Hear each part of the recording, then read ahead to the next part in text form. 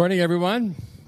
And today we are so excited to begin a new series, and we're studying the book of James. And so the first thing I want to just ask everybody to do, perhaps today, it's not a big task I'm asking you to do. I'm asking simply that you read through the book of James. Now, I say book because we refer to each section of the Bible that has got a name on it. We call it a book. But in fact, this is just a letter.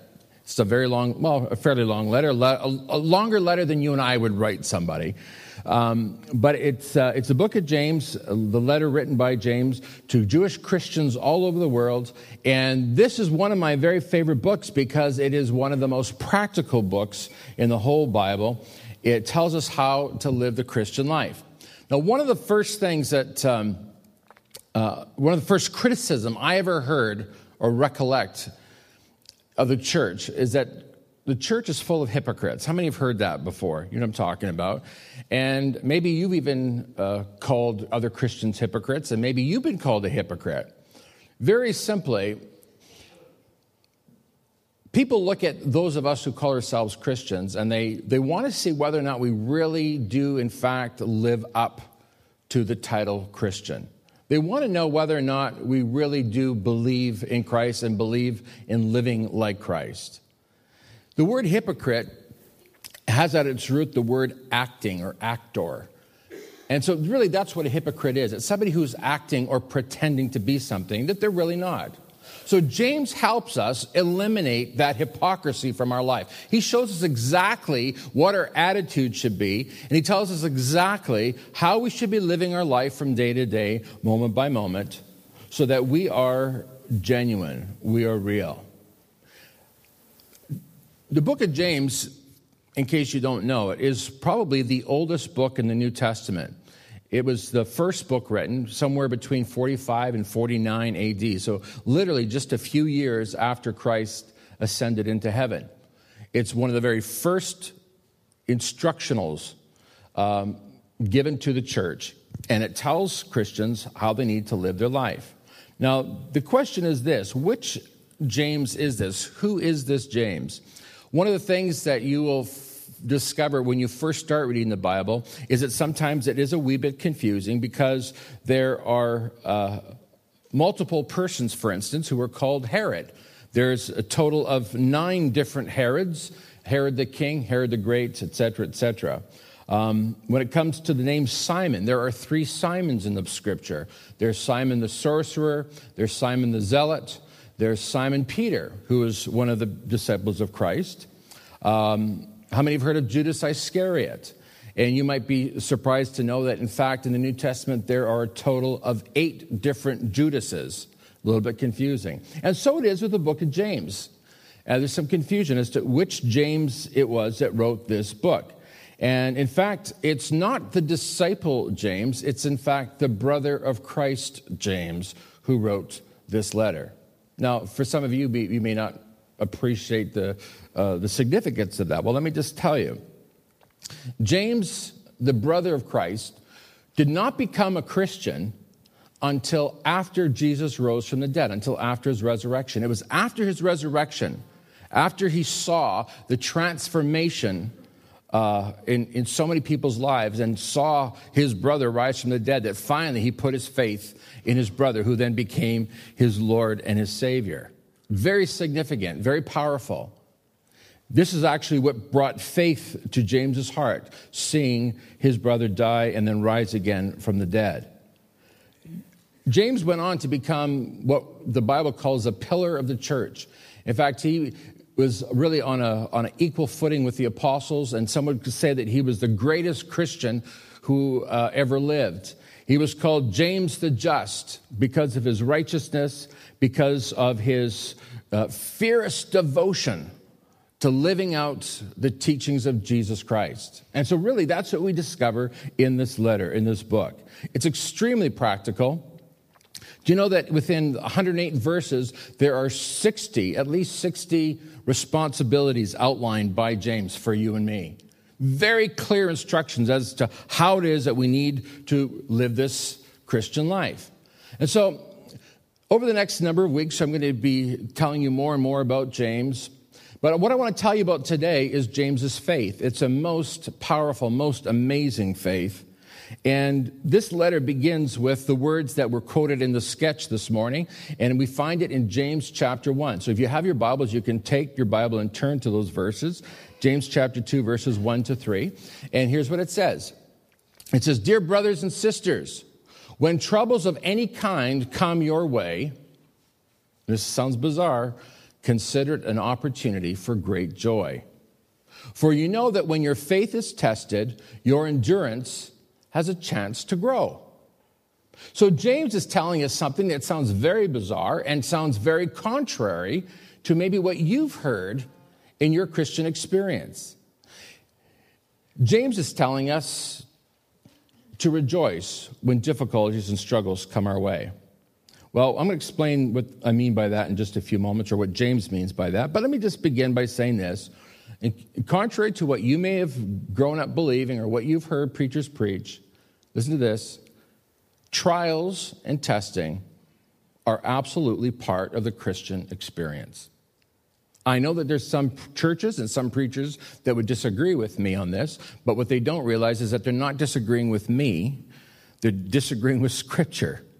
So trials and testings and temptations and difficulties are absolutely 100% part of our Christian experience. So those of you who have come here today thinking, I'm under such attack, I'm having so many problems, and so many things aren't going my way, and so many things are going bad for me, and so therefore God must have forgotten about me, or the devil is just having a heyday with me, as Mark pointed out in the sketch. He stubbed his toe. That obviously the devil's after him. Now, here's what you and I need to understand today. Your focus, my focus, needs to be on the Lord Jesus Christ. Because at the end of the day, what matters most is that Jesus Christ is working in your life and mine. I'm amazed at how many people who call themselves Christians still believe that being a Christian means that suddenly you're no longer having problems, struggles, and temptations. Brand new believers, when they give their hearts to Christ, they're so shocked when they have problems, when they have troubles and testings. Do you know, when I came out of Bible school in the 1980s, there was a spell through the 1980s and the 1990s that there was a prevalent teaching amongst many churches and many pulpits throughout North America, and actually it spread to different parts of the world, that suggests that because we're king's kids, and by king's kids, I mean, we're children. Once you become a Christian, you're a child of the King of Kings, the Lord of Lords. Because we're king's kids, that somehow you and I are princes and princesses. That somehow we should be able to live like royalty. And so the idea that we should have no more problems, and that we should have no more difficulties, and that we should have whatever we want, was what many, many people believed. That was their belief system. They believed, when I become a Christian, I'm going to have it all my way. I'm going to have whatever I want. In fact, some preachers even taught people that they should cut out pictures out of a magazine of what they want and put it on their refrigerator. So, for instance, if I want a brand new car, I would cut that picture out and I would put it on my refrigerator. So, and if you have a lot of faith, well, maybe you could put up a Ferrari. If you don't have too much faith, maybe a Ford Focus. I don't know. But whatever it is that you want, in Jesus' name, and because God wants you never to have any more problems, cut out your picture and put it on the refrigerator. You don't like your home? No problem. Cut a picture out of a magazine of the house that you want, put it on your fridge, and just start praying over it and believing that God's going to do that for you. You don't like your body? No problem. Find a picture in a magazine of the ideal body for you, put it on the refrigerator, and start praying, believing that God's going to give you that body. And here's the thing, the more faith that you have, the more likely it is that you'll have the body of your dreams, the car of your dreams, the house of your dreams, yes, and even the spouse of your dreams. Can you imagine cutting out a picture of a beautiful woman, putting it on the refrigerator and saying, this is the girl for me? And you know what? That is seriously what was going on. In fact, some people still function that way. And every time they go by the refrigerator, they put their hand on that picture and say, oh, God, let it be. Dear God, give me that body. So here's the thing. If you have a brain in your head, you look at that and you think, what a load of horse manure. It's absolutely bizarre, it's weird, it's dumb. In fact, many people who maybe never went to church, or many people who've heard about church, they look on and they listen to this nonsense and they think, what a bunch of weirdos. I'm not having any part of that. Has anybody ever heard of Peter Popoff? Ever seen his TV show about the divine transfer? All you have to do is send away lots of money and get his special anointing oil or his spring water. You drink it, and then God will transfer $25,000 into your bank account. Anybody in favor of that? I am. Bring it on. But guess what? It doesn't work like that. We would call that charlatanism. Out of this notion, of this idea that you could have a problem-free life and have everything you want, came this idea that you and I could live a victorious life, meaning that you never, ever have any more problems ever again. That you'll never have a struggle, you'll never have a temptation, you'll never have a trial or a testing. You would live a trouble-free life, untouched by difficulty. Now, the follow-up from this heresy is, of course, the people did not grow spiritually. What they did is they grew greedy for more and more and more. And if I just could go to church, and if I could just get the pastor to preach a sermon on how God wants me to be rich, and I could just believe that and believe more and more of it, then God will make me richer and richer and healthier and no more problems in my life. Now, the interesting thing is this. So many of these preachers who are preaching that kind of faith are preachers now who are in the newspaper headlines. This pastor, this minister, TV preacher, TV evangelist has cheated on his wife, has had an affair, and this one is being investigated by the IRA or IRS, and on and on it goes. And we've got major problems here. What's the problem? I'll tell you what the problem is that they confused a life of wealth and riches with what true faith is. So I'm going to tell you today, and here it is, just in case you weren't sure, I'm going to declare it now so that you will know this for the rest of your life. Struggles, difficulties, temptations, problems, testings, all of these are part of the Christian experience. Does this mean that God wants us to have difficulties or struggles in our life? Of course not. God doesn't want us to suffer and have pain and suffering and weeping and sorrow. Of course he doesn't want that, but he knows that sometimes we need it. Sometimes it's exactly what we need. And so this is why James says, dear brothers and sisters, when troubles of any kind come your way, consider it an opportunity for great joy. Why would he say that?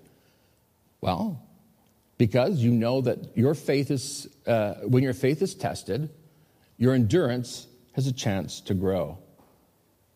Now, I'm going to tell you, it does sound a little bizarre, these words of James, but I'm going to tell you it makes complete sense, and you're going to see that in just a moment. Why would he say that? Having troubles is an opportunity for great joy, and I'll tell you why. It's because God wants you to grow spiritually. How many know that we have not gone to heaven yet? Everybody knows that? If you woke up this morning and came to church, you know we're not in heaven yet. At minus 25, I can guarantee you this is not what's going to be in heaven. Right? Just because we know hell is the opposite doesn't mean that heaven's going to be the opposite of hell. This is not heaven, folks. And yet we live as though this were heaven. We live as though that this is it. And we've confused the American dream, the dream of a life of happiness and having whatever you want. We've confused that with Christianity. But it's not Christianity. It's the American dream. What God wants for you and me is simple. He wants us to be like his son, Jesus Christ. And so many preachers and so many teachers and so many Christian books on the subject would suggest that what God wants is for you to be healthy and wealthy and have a perfect marriage and to have good sleep at night, and that magically all your problems go away. Now, I will say this to you, that when you begin to live the Christian life, these things often do happen. That you will see a cause and effect experience happening in your life, whereas you give your heart to Jesus and you find yourself beginning to experience the health and the peace and the joy, and you begin to experiencing things go right in good relationships, etc., etc. But folks, this is not the goal. And that comes as a surprise to many people. I'll tell you what the goal is. The goal is that you become like Jesus. The goal is that you become connected to your Father in heaven who loves you. Do you know why God created you? He created you for relationship with him. And that's always a starting point. Where you and I, in our rebellion, come before God and we repent and we say, God, I'm sorry for my sin. I'm sorry for my rebellion. I want to come back into a right relationship with you. And so Christianity is all about coming to God, confessing our sin, and saying, God, I want to have a right relationship with you. Now, one of the very, very first things that we discover in the history of Christianity is clear instruction or clear guidance as to what life is about and what it is that we are on this earth for. And so the Westminster Short Catechism says this: what is the chief end of man? What is man's purpose? And it declares this, very simply: the chief end of man is to glorify God and to enjoy him forever. So here's the thing. If we're going to talk about your happiness, and we're going to talk about God providing for you, if we're going to talk about God meeting your needs, if we're going to talk about you getting to that place where you and God have a tight and glorious friendship, relationship, then folks, it's going to have to start with God changing you, transforming you, changing your heart, changing your attitude, changing your mind. And I'm going to tell you this: before your heart and your mind will ever be changed or transformed, you're going to have to come to the place where you recognize that that's what God's doing in you. So if you're going through a difficult time in your life right now, you're going through a struggle or a problem, guess what? It's God nearby, knocking on the door of your heart, saying, hey, you're not where you need to be. Because here's what I know about every single person in this room today, every single person here, including myself. Every one of us is experiencing difficulties or struggles even now. Every one of us. And here's what else I know.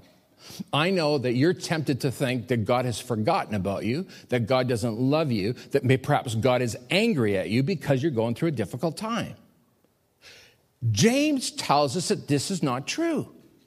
James tells us that quite the opposite. If you're going through a difficult time right now, it's not because God has forgotten about you, but it's because God's allowing it in order for you to get your eyes on him. Every one of us knows how easy it is to forget about God. How easy it is to go through the course of the week and never pray and never connect with God and never hear his voice. We all know that. But folks, if it's the chief end of man to glorify God and enjoy him forever, then you need to understand that the pathway to maturity and growth and happiness is got to begin in your relationship to God. And this is why James says, consider it pure joy whenever you face trials or difficulties, because this is the thing that's going to get you back on track. This is the thing that's going to get you to turn your eyes upon Jesus. How many of us, when things begin to go well, we suddenly forget about God?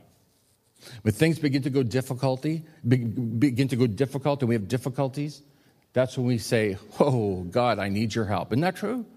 When do people pray? They tend to pray more when they're in trouble than when they're not. Isn't that right? When do people call the pastor, Pastor, pray for me? It's not when things are going well, but it's when things are going difficult. And so James says, wow, this is an opportunity.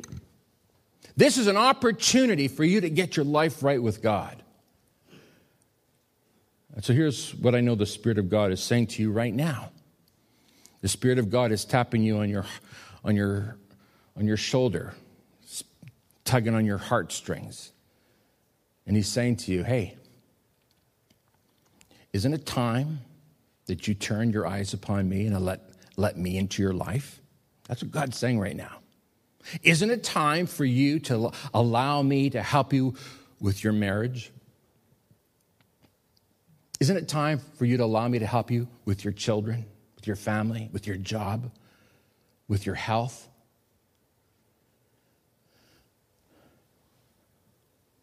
You know, back when I was 39 years old, which is many, many years ago, I was overweight, and I found myself coming to age 40 and thinking to myself, I don't want to hit 40 years of age overweight and unhealthy. And so I began a really severe exercise regimen at the Wellness Institute. There's an elliptical machine. I'd get on that thing, and I'd go as fast as I could for 20 minutes. Now, if anybody is used to using machines at the gym, you know what I'm talking about. I'd be beet red. I'd be soaking wet from sweating. I couldn't breathe. One of the people that wanders around said, "Hey, do you want to do your exercise in front of a TV?" And I said, "Girl, I'm working too hard to watch TV. TV would just annoy me right now." And that's how hard I was working. By the time I got off that bike, my heart's racing, my beet red, and I had to walk around the gym about 3 or 4 or 5 or 10 times. I don't know what it is to cool off because I was working that hard. And I'm going to tell you, folks, the weight began to fall off, and I got into size 32 jeans. Yeah. Hey, I'm not there now, so don't worry. I'm working my tail off, and I'm starting to look really good. And some of you cynical people are saying, well, what happened to you? Well, I'll tell you what happened, actually. I had some jaw surgery and in bed for almost 2 months and gained so much of it back. I look back to that time when I exercised my guts out and got myself into shape. I also changed some of my eating habits. I began to eat more healthy. And you know what that means when you eat healthy? It means no sugar, no fat, no salt. It means you're eating like a rabbit, really. And I mean, I got really, really healthy. Here's the thing. If you want to be healthy, there's pain involved. If you want to be a wealthy and a successful businessman, guess what? There is long hours involved. There is difficulties. There are setbacks. But there is a price to be paid for whatever it is that you want. If you want to grow intellectually, you need to take the time, spend the time in the library. You've got to read. You've got to study. You've got to be diligent in expanding your intellect. We have a saying, no pain, no... You've heard this. Now, let me ask you this. Why is it that if we understand that in the area of our health, in the area of our intellect, in the area of our industry or business, why is it that we don't understand that spiritually? Why is it that we approach our walk with God as though it should be, come to God and let him wave his magic wand over us so that everything is magically fixed? Folks, this is not how our relationship with one another works, and it's not how our relationship with God works.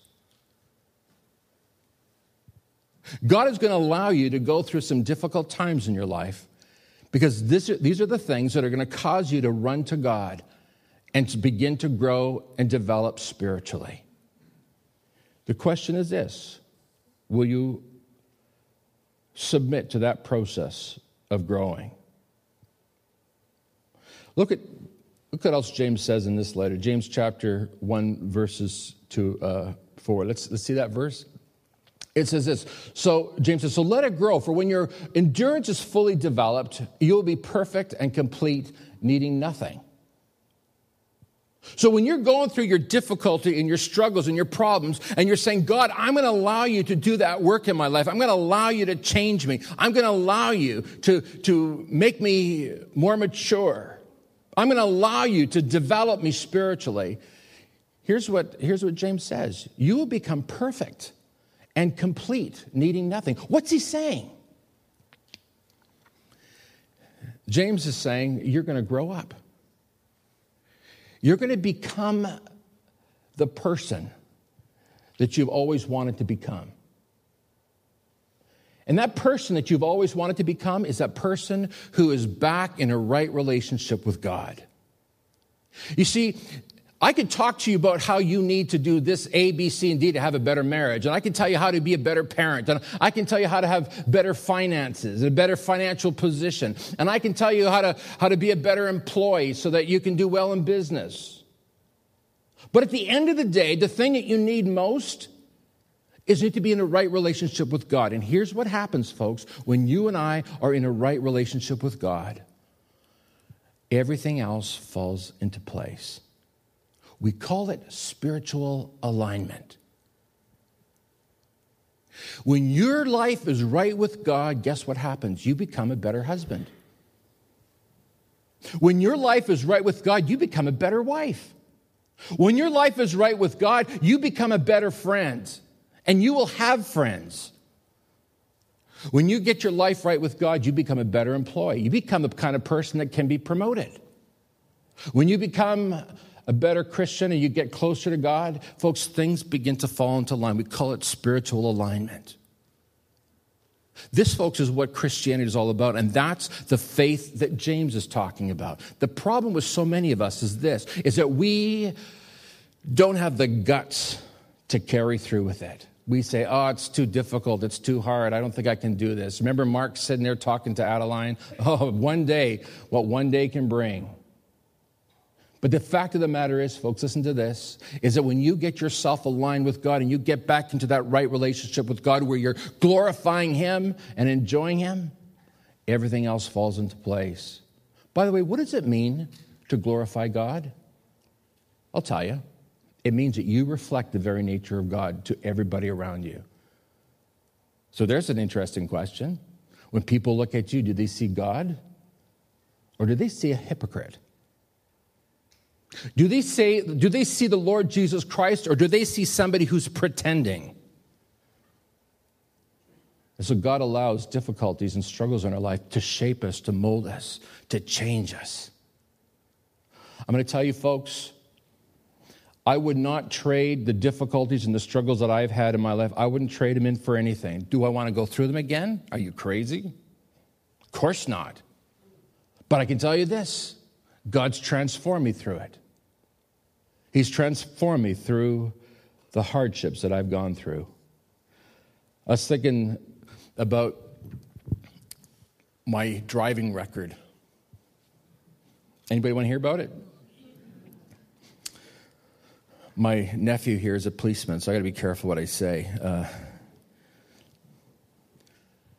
First, 6, 7 years of my driving record, perfect. No tickets, no driving, no speeding tickets. I told my dad about it. He said, touch wood. Closest thing to is your head. No tickets.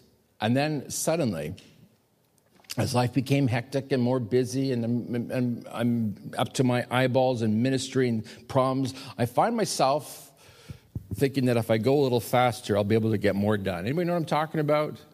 And I got my very first speeding ticket whilst trying to take a shortcut so I could get to my destination quicker.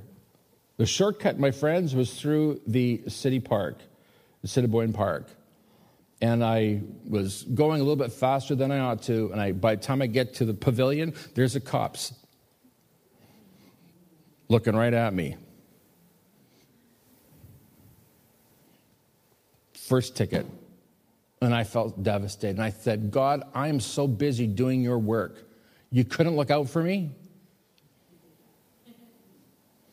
You couldn't put blinders on their eyes? You couldn't do some miracle like you did in the Old Testament? Got my first ticket. And then it was just, 2 days later, I'm screeching down Saskatchewan Avenue, which is closed now. You might remember that, out near the perimeter. And I'm going full speed because I know that if I go down Saskatchewan, I can get down there real quick. No stop signs, no traffic lights, but right to the perimeter. And there are the cops. Caught me within 2 days. And I'm saying, God, here I am. I've got more responsibility than I've ever had in my life as a young pastor.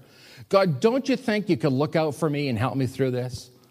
I'm hearing stony silence from God. God's not saying a word. Folks, I want to tell you something. I really felt really ticked off at God. Has anybody ever felt ticked off at God? I mean, you never thought you'd ever hear your pastor say that he was ticked off at God, but I'm saying it. I was really ticked off. I'm praying. I do my devotions in the morning before I leave the house. God, look out for me. Help me get through the day, blah, blah, blah, blah, whatever. And God's not there for me. God has not got my back. Have you ever felt like that? God's not got your back. Where is he? Do you want to know something? That was my very first lesson, the very first time I can consciously remember God saying to me, Alan, I'm going to teach you something now that you'd never known before. And I can look back now and I can say, thank you, God, for those speeding tickets. And not only did I have some speeding tickets, folks, but I've told you how I lost my bumpers, my front bumper and my back bumper. So the loss of my bumpers, the speeding tickets, I get a phone call from MPI saying, we think you need to come in and have another driver's test because we don't think you know how to drive. And I get there and they say to you, what do you do for a living?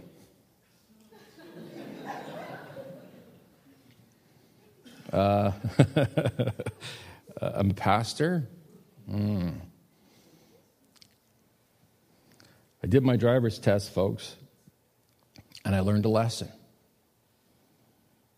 I learned, first of all, that God does not make exceptions, does not wink at sin. He does not turn a blind eye. I discovered that God makes us face the difficult struggles, the difficulties that we face in order to teach us to be more Christ-like. Now, here's what I know. Every single one of us who are going through a difficult time right now, and you're tempted to think that God has forsaken you or forgotten about you, he hasn't. He's letting you learn a lesson. He's letting you experience the consequences of your behavior so that you'll become more like Jesus. Consider it pure joy. Consider it an opportunity for joy. That God's not leaving you the way you are. That God is transforming you so that you'll be a better husband and a better wife and a better mother and a better father and a better student and a better friend. God's busy changing you. He's changing your character so that you would reflect Jesus Christ. Let me just say this in closing. James, the author of this book, he ended up dying as a martyr. In case you don't know what a martyr is, it's somebody who dies for their faith. I wonder while James was being attacked by his countrymen and literally being stoned, I wonder if he had these words going through his mind. His own words. When your endurance is fully developed, you'll be perfect, complete, needing nothing. Some of you have got a decision to make today, and it's this. Are you going to surrender? Are you going to submit to what the Holy Spirit is showing you that you need to change? Or are you going to go on in your stubbornness, in your rebellion? Are you going to go on doing what you're doing? Or are you going to say, God, okay, I give up. I'm going to start living the way you've called me to live. I'm going to start becoming the person you've called me to become. I'm going to tell you this. In that moment, that day where you say, God, I give up, I surrender, that will be a turning point for you. You will begin to experience the peace and the joy that I always talk about. Things will start to improve and go better for you. James closes with these words in James 1, verse 12. He said, God blesses those who patiently endure testing and temptation, So if you're going through hardship, difficulties right now, the temptation is to say, I can't do it anymore. I don't want to do this. I'm not going to be a follower of Christ. And I'm saying, patiently endure this. Because afterwards, you'll receive the crown of life that God has promised to those who love him. Do you want God's blessing in your life? Do you want to be a fantastic spouse? Do you want to be a fantastic parent? Then folks, you need to surrender your life to Jesus Christ and say, God, I'm going to do it your way. Let's pray. Father, thank you so much for your presence and your power at work in our lives this morning. Father, we pray that in the midst of whatever difficulty or struggle that everybody here is going through right now, that they would recognize that you haven't abandoned them, that you still love them, you're there. And God, that you would show each one of us today that you just want to see us changed and transformed and back into a right relationship with you. So God, thank you so much for your power at work in our hearts and in our lives. And yeah, we're going to say it. Thank you, Lord, for the difficulty we're going through. Because we know, God, it's your way of getting our attention and it's your way of shaping our character, making us better people. Father, we pray that we would submit to that process. That we would say, God, here am I, change me. Here am I, God, with all my weaknesses, with all my failings. I bring it all to you right now. Make me a better man, better woman. And we thank you, God, for the work you're doing in us. And we pray that in Jesus' name. Amen. We're